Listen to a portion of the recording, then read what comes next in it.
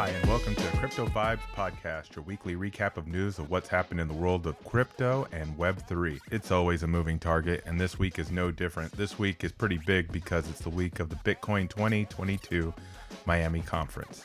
It's kind of a big deal. We hope you've had a good week. I am your host, Neil Alonzo, and before we dive into today's headlines, or this week's recap of headlines, we have to give a disclosure, and that is we are not financial advisors, wealth managers, brokers, CPAs, or lawyers. We're merely sharing the information that we discover across the web and our sources, and we cite all those sources in our show notes. This week, and starting with this episode, we're going to have more enhanced show notes on our website of cryptopodcast.xyz. So check it out there because we have links to all the source information in a more enhanced fashion. If you'd like to receive each episode when we drop it from this podcast with show notes and an email, please subscribe on our website at cryptopodcast.xyz. So with the Bitcoin 2022 4-day pilgrimage to Miami, Miami gets pretty buck wild. It's a wild town for those of you who might have, ventured there and tried to see some good times. We've definitely had some interesting moments there back in our history, especially the skateboard crew. Oh my goodness.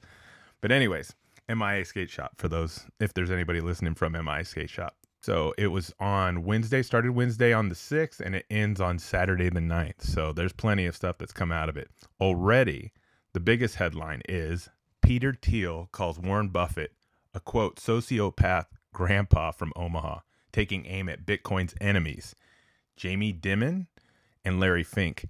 Sorry if I got the last name wrong. Quote, it's a political question whether this movement is going to succeed or whether the enemies of the movement are going to succeed in stopping us, Thiel said. Well, we have to agree a little bit on this one because it's not so much an old guard and new guard as much as an old mentality and a new mentality, because regardless of your age, being open to evolution and the way things can become more efficient and just more equal in some aspects is what's really at stake here. But everything political is playing a heavy role into how crypto and Web3 are going to be adopted in the future, because it's more than just financial. But the reason why there's so many people involved is because it is so financial. From journalist Kyle Westaway, he has a tweet from an article regarding Fortune that we should check out. His link to that tweet is in our show notes. Strike announced their launch with Shopify integration, bringing Bitcoin Lightning payments to merchants. In their press release, this is the quote saying, we're proud to partner with Shopify to provide merchants with a cheaper and faster way to accept US dollars using Bitcoin technology, announced by Jack Mallers, founder and CEO of Strike. He continued, the Lightning Network is a global payments network that lowers costs, enhances speed, drives innovation, and improves financial inclusion, and brings the power of choice to consumers and merchants. Now, mind you, that was written by somebody in the PR side of things. Sure, he said it, but there's going to be so many more companies that are getting involved and integrating with Shopify. I mean, Shopify is not just for small stores, because Reese Witherspoon also runs her platform on Shopify. You should check it out. The FDIC, which stands for Federal Deposit Insurance Corporation, asks all banks to report crypto activities. All FDIC supervised institutions have been asked to provide the federal bank regulator with information about their, quote, crypto-related activities. Yeah, maybe that's why crypto companies, and we do crypto mining, we had a hard time finding a bank. Shout out to Mercury, because they're the ones that hooked it up. These other banks, they're turning away crypto businesses, but a lot of them are getting involved in crypto in their own way. So I don't know, man. It's something contradictory going on, but regardless, the FDIC is going to start doing more. If you're listening to a crypto or Web3 based podcast, you probably already heard this, but it should go, not unnoticed on this one. Twitter names Elon Musk to the board. I mean, he's joining the board of directors, and the company has limited him to amassing no more than 14.9% of its shares. That's kind of a big deal. Coinbase facing massive class action lawsuit over unregulated security sales. This is a longer read, but you should definitely check it out. The source link is in our show notes or on our enhanced website at cryptopodcast.xyz. Here's a question. Do you want to spend your crypto on fashion? Off-White now accepts it. Off-White will accept cryptocurrency payments in flagship stores in Paris, London, and Milan. Will consumers swap their crypto for physical clothes? We don't know. I mean, it's kind of interesting. You could buy that new outfit, and what you spent on it in crypto could make that outfit worth $1 million later on. But will it still be in $1 million worth of shape? That's kind of a funny one, if you look at it from that purview. Because we are in the mining game, this is something important to us too. But what could happen to ETH miners, Ethereum miners, once Ethereum 2.0 happens? There's a big community of Ravencoin, Flux, Beam. There's lots of proof of work that's really looking for us, but there's a good read piece in our show notes. Restaurants, virtual stores test consumer appetite for metaverse marketing. So that means Wendy's and Chipotle join a growing number of companies exploring the potential of virtual worlds. So not only in real life, but in the metaverse, or Altiverse, as my co-host on our other podcast, Brandon, likes to say, they're going to chip us out on guac even in the metaverse, in the virtual world. Kevin Smith to issue comedy horror film as NFTs on Secret Network. Quentin Tarantino is another filmmaker who released Pulp Fiction NFTs on the same Cosmos-based blockchain in November. Something interesting about Cosmos, they've been growing a lot more in popularity, definitely for adoption, because it's also being used by Binance's smart chain. So you should check it out. Again, not investment advice, but you should check it out. Luna Foundation Guard adds nearly $230 million of Bitcoin to their stack. The foundation now has a bigger exposure to Bitcoin than the U.S. electric car maker Tesla. Damn. Deltec, Chainalysis, Robinhood, and more join Crypto Market Integrity Group. A total of 30 companies have joined the Crypto Market Integrity Coalition, new acronym CMIC, and signed its pledge to combat market manipulation.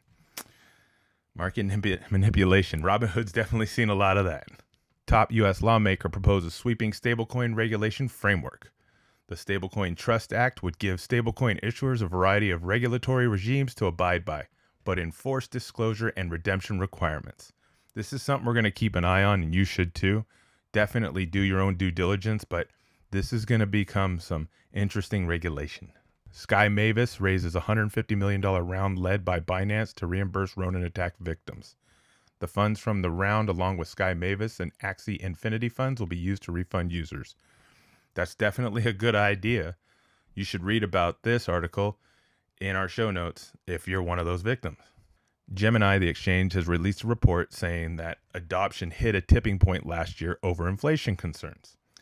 Quote, crypto adoption reached a true tipping point last year, becoming an established economic driver and valued investment across the globe, said Noah Perlman, chief operating officer at digital asset exchange Gemini. I mean, yeah.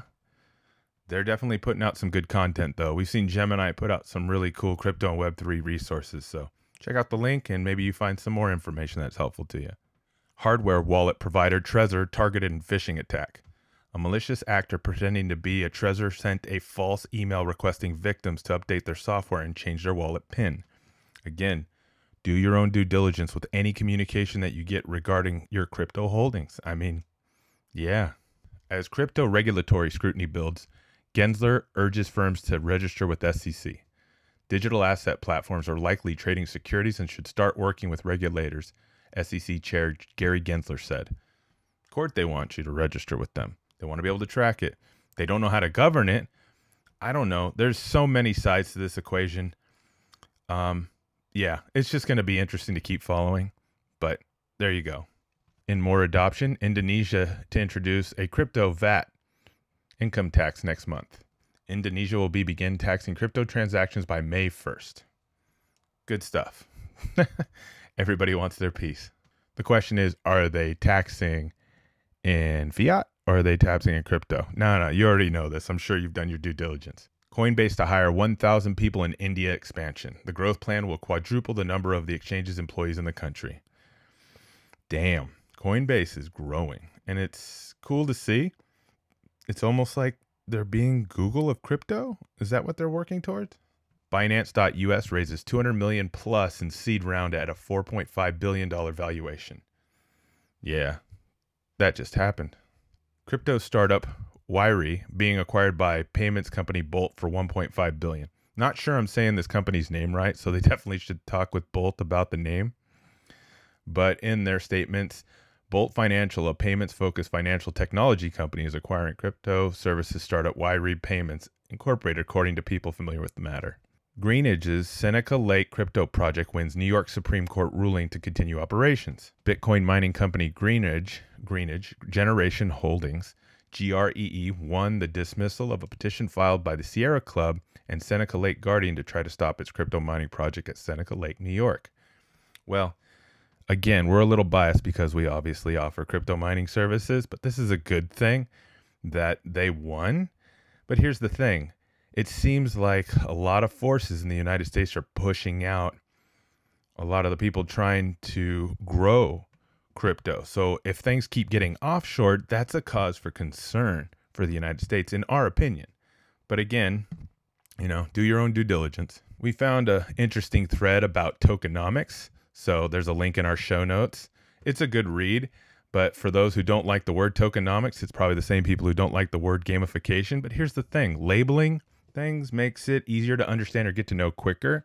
We know that buzzwords can annoy people. We know that jargon can annoy people, but if you have better suggestions on the word of tokenomics, please share on our messages, in the comments, DM us, because we're open-minded and we have thick skin. And closing out the week, OpenSea welcomes Solana beta. Solana's low gas fees and fast transaction speeds make NFTs accessible to all.